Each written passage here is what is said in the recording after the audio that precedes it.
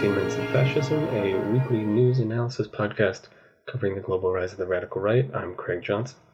And we are, of course, still talking about coronavirus, like literally everybody else, but we're going to be talking about how the right wing is reacting to the virus. Now, the right wing is sort of two minds when it comes to this epidemic. There are parts of the right wing that see it as a pivotal event in the history of humanity and see it as potentially a redefinition of the United States' relationship with the rest of the world. And then there are others who broadly want to continue in the status quo.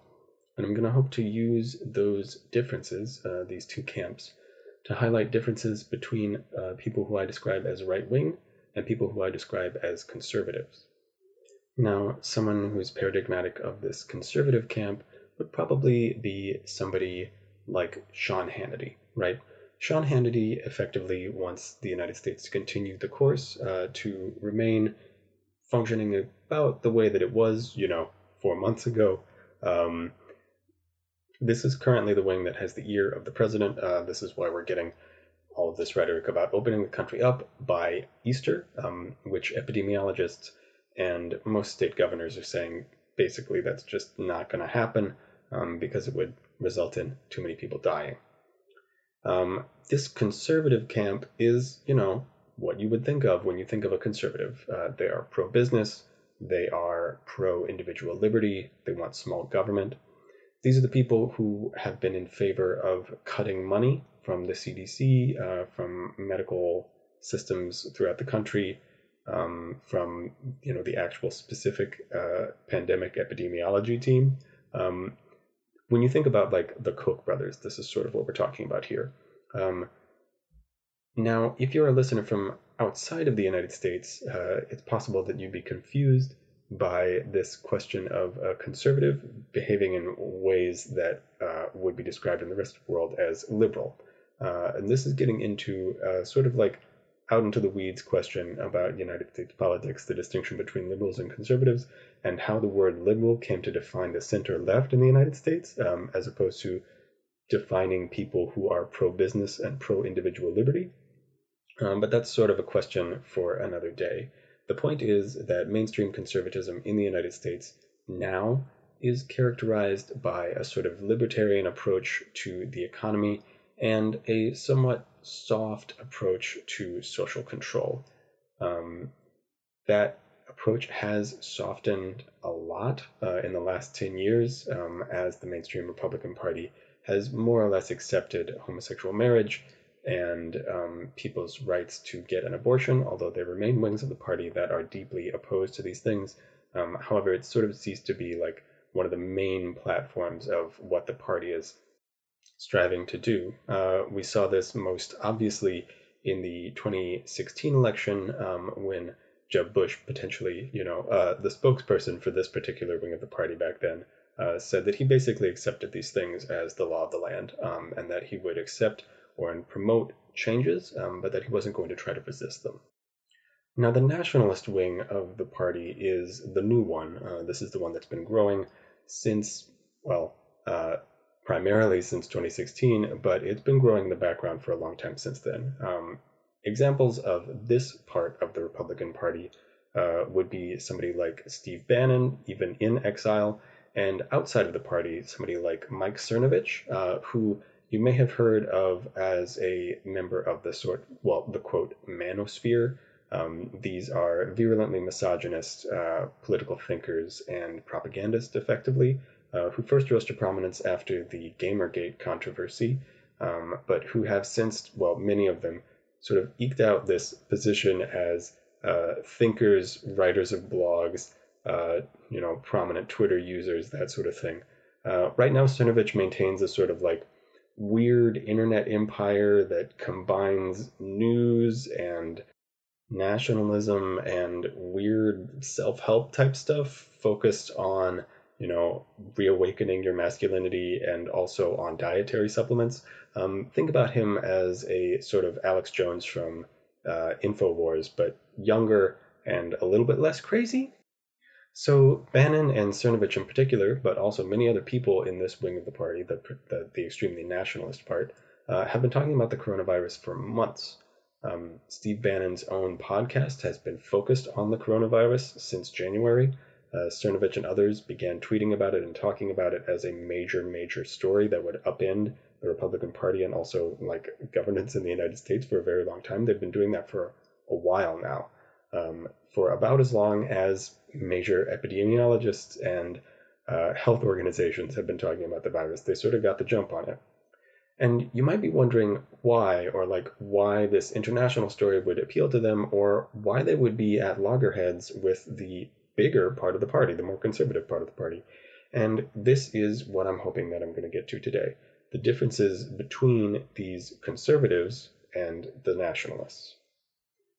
Now, this is getting at something that hasn't really been discussed so far in this podcast, but if you've been paying attention to politics in the United States, you've probably become relatively familiar with, and that's the concept of realignment. Realignment is a word that people use to describe when the politics of one of the major parties, specifically in the United States, but elsewhere, changes significantly over the course of a couple years. And that's really what we're witnessing here in the Republican Party. As nationalism, some even call it the new nationalism, gains traction within the party organization and amongst its voters. Now, it's not as if the Republican Party wasn't nationalist before, it definitely was, but the difference here is that we have nationalists calling for shutting borders down, for not just restricting immigration and severely discriminating against and repressing people who are of Mexican or Central American descent, but literally exiling people, making millions of stateless people by deporting millions of undocumented immigrants to the United States. They also partake in a lot of economic nationalism, and this is where you get people talking about, Republicans talking about bringing jobs home, as opposed to talking about letting the market function the way that it does, which is to say, allowing businesses to pursue profits wherever they can and to the greatest extent possible. Now, these people, some of them are very openly talking about nationalism, like actually using the word "I'm a nationalist," but a lot of them aren't, and that's something that we're going to have to be paying attention to as we emerge from the world that this pandemic is creating. Nationalism has been on the rise throughout much of the world already, and there's a serious chance that these people, new nationalists, are going to be occupying center stage rhetorically and ideologically throughout much of the world. And specifically, I'm talking about the Western world, North America, Europe, and to a lesser extent, South America, India. Another one of the ways in which the right wing, broadly conceived, is reacting to the crisis is by increasing state power, specifically state power for surveillance. Now, this hasn't happened quite yet in the United States, but it is happening throughout much of the rest of the world, and it might be, potentially surprising or maybe even controversial to define this as being universally something dealing with the right wing, because a lot of the governments that are already using these surveillance technologies to police the outbreak are not themselves right-wing governments. Some of these things are being used in France, Italy, and Spain, also South Korea, Singapore, to track people's movements. And, the technologies that are being used are, in some ways, the technologies that tech companies have been using for almost a decade or decades by now to track people's movements via their cell phones.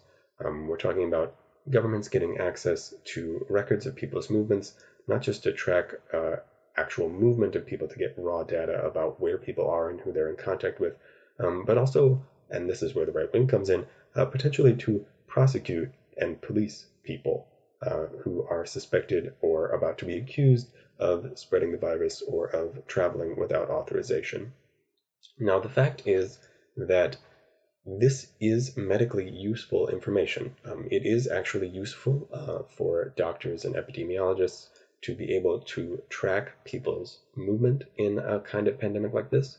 But unfortunately, any student of history can tell you that when powers like these are gained by governments, they don't go away that quickly. This information, of course, would also be incredibly useful for not even a totalitarian or authoritarian state, but for any state that is interested in policing people's behavior, in knowing a whole lot more about them than the people get to know about the government, or in using this kind of data to restrict people's freedom or ability to protest the government. Now, in the United States, we sort of most recently saw an explosion of this kind of government power in the wake of the September 11th attacks. If you recall, in the wake of these attacks, a series of laws called the Patriot Act were passed, and they gave the government broad powers to surveil people, to keep track of their movements, to read emails, to listen in on phone conversations, to access text, data, all sorts of things. Some of this power has been scaled back, but a lot of it hasn't. However, this pandemic is potentially going to be another example of a time when people will potentially welcome this new power on the part of the government and actually hope that it will be used. And, we can't exactly blame them for that hope. The fact is that in the United States and throughout much of the rest of the world, there aren't that many other options in terms of determining how the outbreak is going because testing took so long to get online. But the thing is that once governments have the ability to do this, they aren't just going to give it away. And it will be incredibly difficult to pressure them to stop using it if we are living in a situation where our freedom of assembly is reduced because of fears of spreading the virus, or where people are being heavily policed when they're in public areas, again, because of fears of spreading the virus. Threading that needle between advocating for personal freedom during the epidemic and also being responsible advocates for the safety and just continued living of our fellow citizens and residents in the United States is going to be incredibly hard. And it's something that anybody on the left or anybody who considers themselves a progressive is going to have to think very carefully about. Finally, I want to touch on a more acute danger relating to the right wing during the pandemic, and that is a resurgence of right-wing militarism. And by this, I mean actual physical attacks on people with weapons. Just a few days ago, we got reports of a new right-wing attack by a neo-Nazi in the state of Missouri. He attempted to car bomb a hospital containing coronavirus patients outside of the city of Kansas City. The man is known to have been an active user of several neo-Nazi message boards and messaging apps, specifically Telegram, and was caught by the FBI as he was on his way to pick up what he thought was a bomb, but which was, of course, a plant. The FBI had organized a sting operation to get him. Fortunately, the only casualty in this entire scenario was the man himself. Currently, we don't know whether or not he was killed by the FBI or if he took his own life in this process. Unfortunately, I think we can expect a lot more attacks like this because the fact is that the message boards and apps on which this man was active are seeing a huge uptick in references to violence and calls for violence, specifically in the wake of the pandemic. Disasters like these, where there's a major breakdown in social confidence, where people are disempowered, where people are unable to take control of public space, are exactly the kinds of scenarios in which right-wing terrorists imagine themselves emerging ascendant and taking over the state. Now, many of them, rather than imagining that they're going to be taking over the state, are literally just talking about killing people whom they believe to be their racial enemies. And because we're primarily talking about neo-Nazis, and specifically white neo-Nazis, they mean people of color, they mean people of Jewish descent, and in the wake of this pandemic, they are specifically talking about people of East Asian descent, whom they describe as being all Chinese, being famously uninterested in discerning any difference between someone who is of Japanese descent or Korean descent or Philippine descent. Now, once again, these kinds of attacks hopefully will not achieve their goals, but unfortunately, As a historian, I must warn you that this is precisely the kind of time in which these kinds of campaigns can be successful in changing people's minds and in changing people's relationship to politics, the government, and also their everyday lives. You can easily imagine a situation in which a combination of the threat of right-wing violence and also state violence in the form of massive policing of public space really changes people's orientation around being in public, interacting with strangers. And that is something that the right wing has wanted for quite a long time. And my hope is that we can avert that as a consequence of this pandemic. All right, that was 15 Minutes of Fascism. Please join us again next week as we continue to detail how the right wing is not letting this crisis go to waste.